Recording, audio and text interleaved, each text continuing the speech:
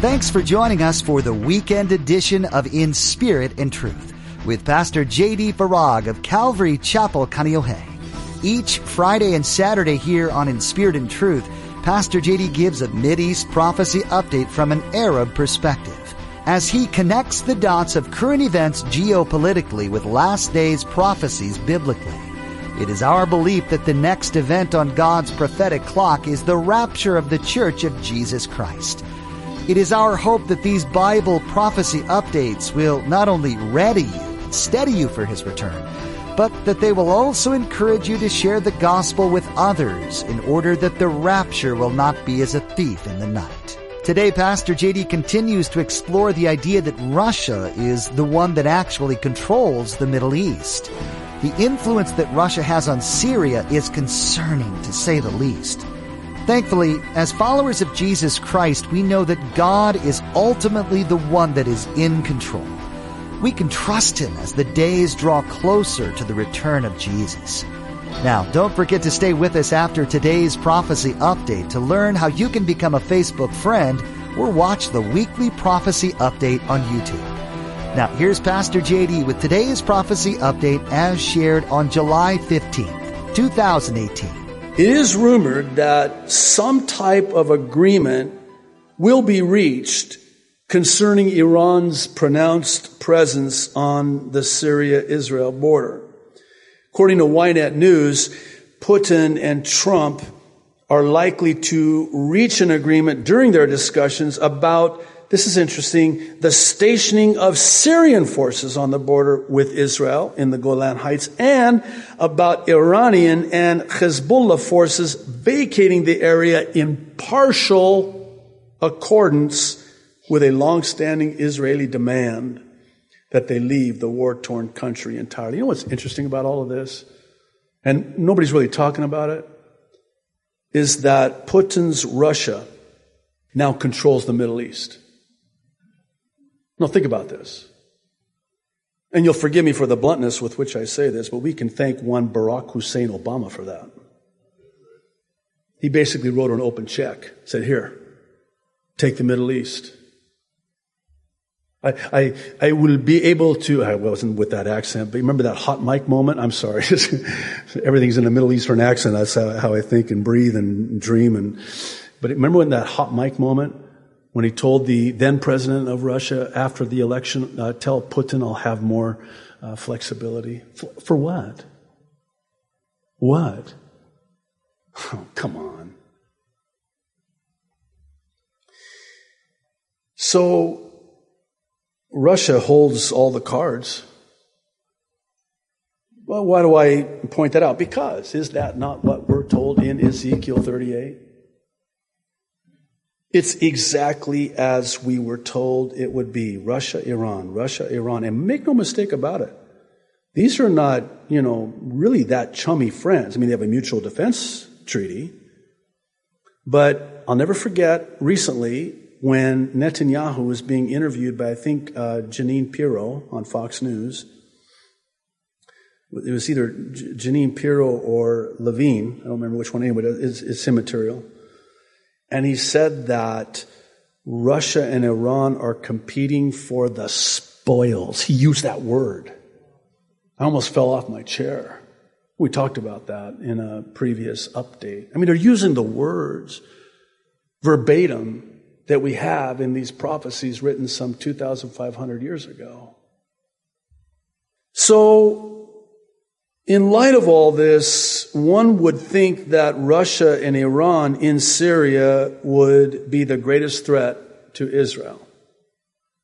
Not to say that it's not. However, according to the Times of Israel, experts are warning that after more tremors, it's a great earthquake that's the greatest threat facing Israel today. Here's some of what the article had to say. A minor earthquake hit northern Israel on Monday evening, bringing the number of tremors in the area in recent days to more than, get this, you ready for this? Wait for it. Here it comes. 40 further fueling fears that a major earthquake could be on its way. Experts will tell you that when you start having this much activity, that much frequency, even in that intensity, it's without doubt a precursor to what's coming, a greater earthquake. The threat of an earthquake is, in my eyes, the greatest threat facing the state of Israel, geologist Ariel Hyman told Hadashat News on Friday. It is definitely a greater threat than the Qassam rockets fired from Gaza, of which there are many still. And it's a far greater danger than the Iranian threat. And those are threats. Israel sits on the Syrian-African rift, a tear in the earth's crust running the length of the border separating Israel and Jordan, and is part of the Great Rift Valley, which extends from northern Syria to Mozambique. The last major earthquake to hit the region was in 1927, a 6.2 magnitude tremor that killed 500 people and injured another 700. And experts have warned Israel is due for a major quake in the near future. I want to draw your attention to the prophecy in Ezekiel 38. And I want to read beginning in verse 18 through to verse 23. Listen. It will come to pass at the same time. At the same time. The same time as what? At the same time when Gog comes against the land of Israel, says the Lord, that my fury will show in my face. For in my jealousy and in the fire of my wrath, I have spoken.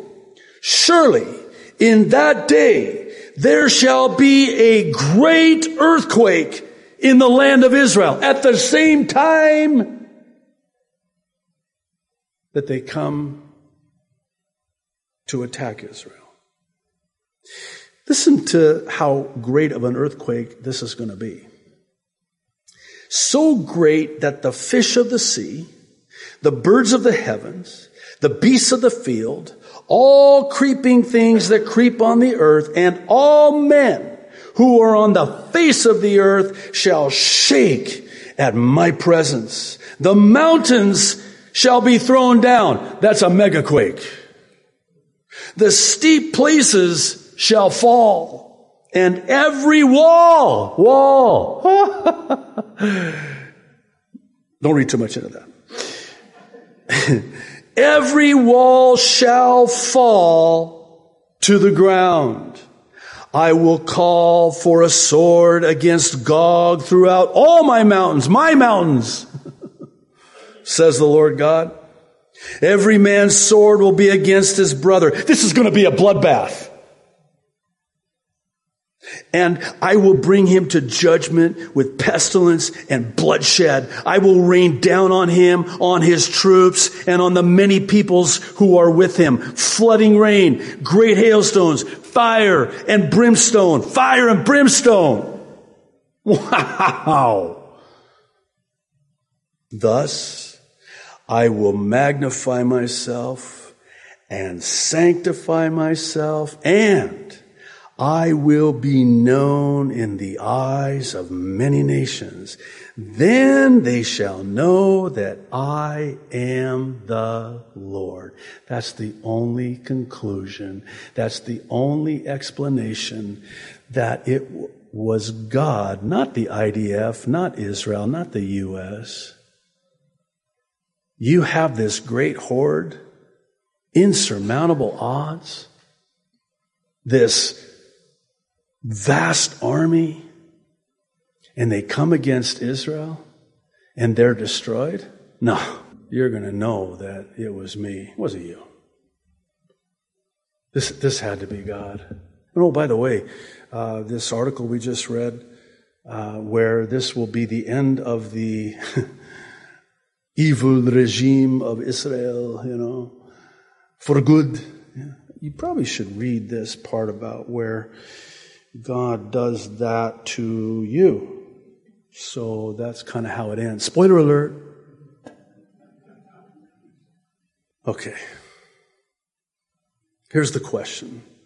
And it's a question that is before every single one of us today, here in this beautiful church that I'm privileged to pastor and online, watching from wherever you're watching online. Here's the question.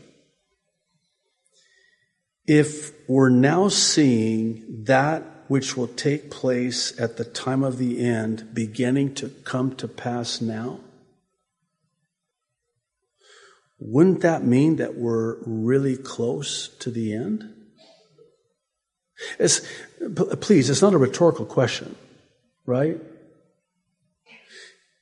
Rather, it's my hope that, God's given us an intellect. Let's use it. Let's be reasonable. Let's even be logical. Nothing wrong with being logical. Oh my goodness, we could use some more reasonable logic, if I can say it that way. Let's just use our intellect and just think about it logically and reasonably. We're seeing things that will ultimately find their fulfillment at the time of the end, during and in the 7-year tribulation, starting to happen now. Russia, Iran, Syria, earthquakes, all of the above, and the many more with it. And they're beginning to come to pass now. Beginning, key word, now. Luke 21:28. This is what Jesus said.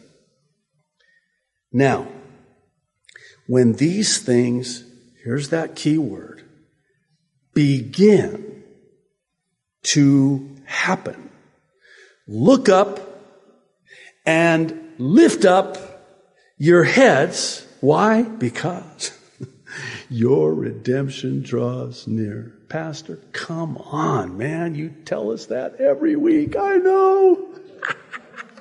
And you keep coming back every week to hear me say it.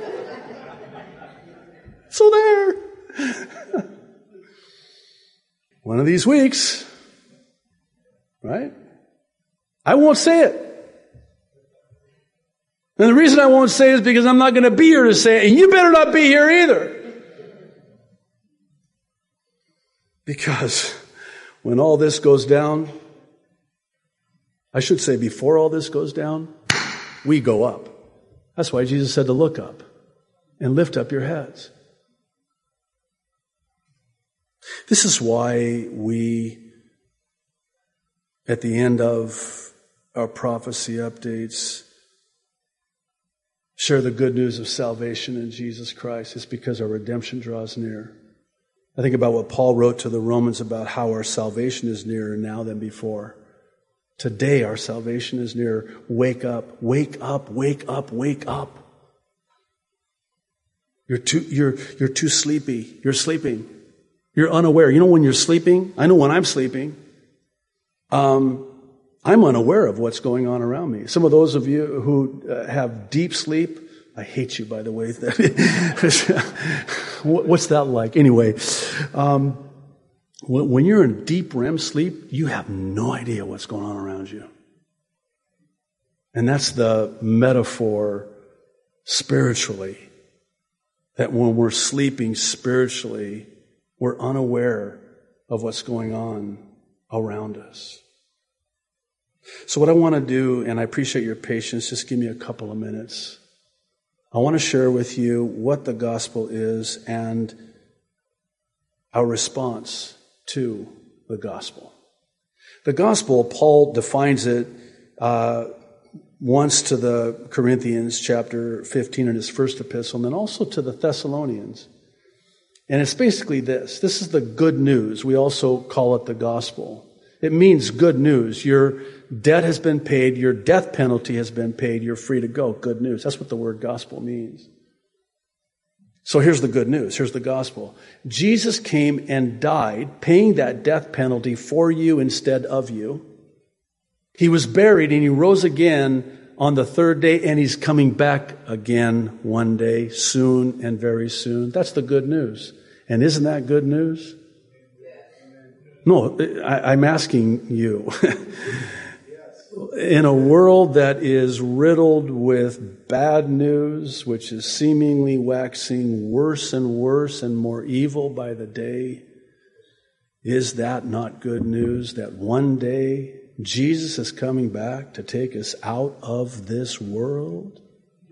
That's good news. And the reason he's coming back to take us out of this world is because God so loved this world that he gave his only begotten Son, that whosoever would believe in him would not perish but have everlasting life. That's the good news. That's the gospel.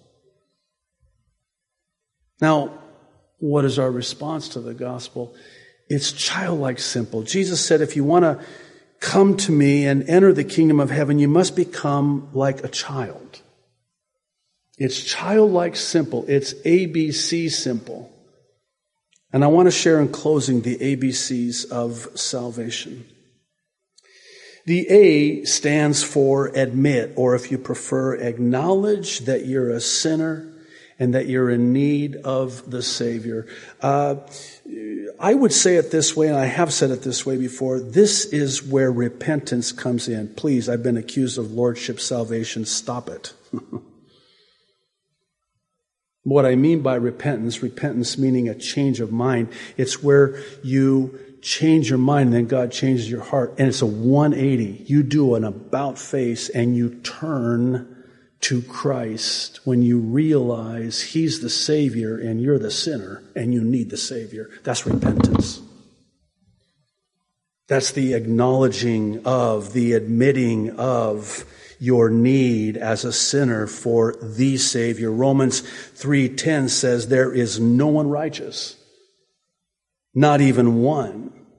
Romans 3:23 says all have sinned and fallen short of the glory of God. We were all born sinners, which is why we must be born again, Jesus said, in order to enter the kingdom of heaven.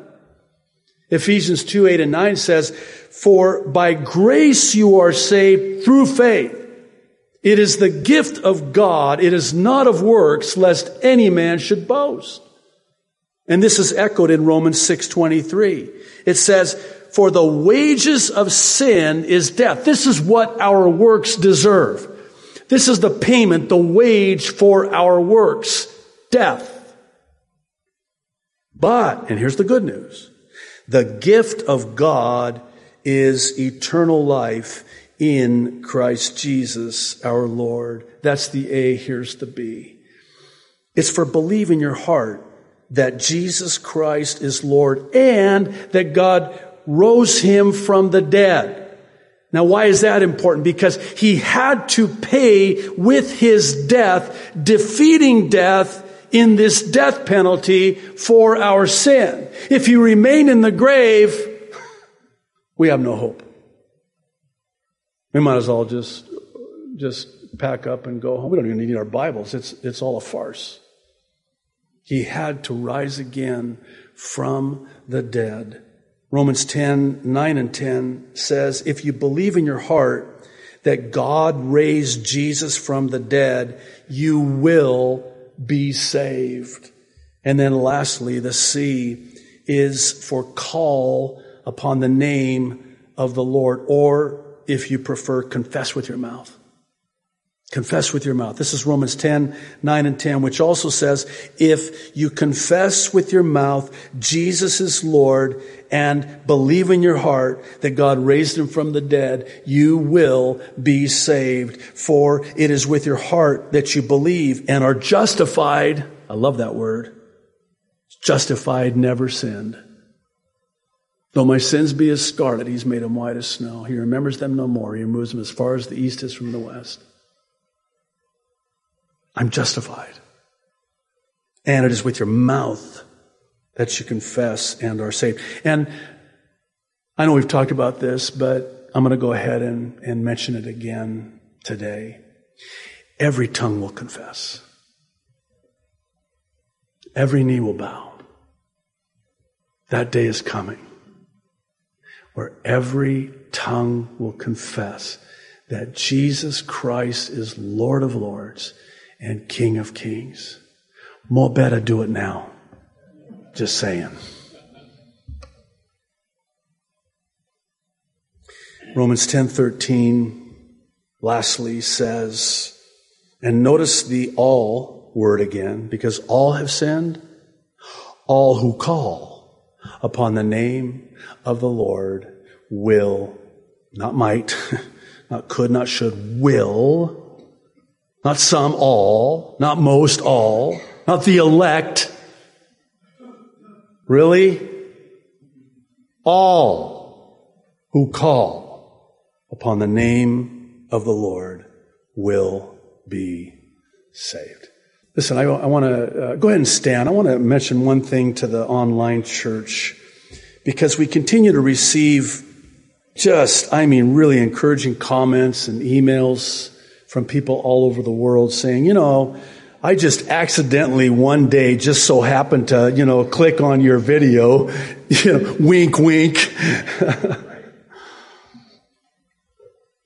And I've shared with you the testimonies, the many times where people have said, someone in the other room was listening. I left it on and the volume was up and they turned their music down and gave their life to Christ.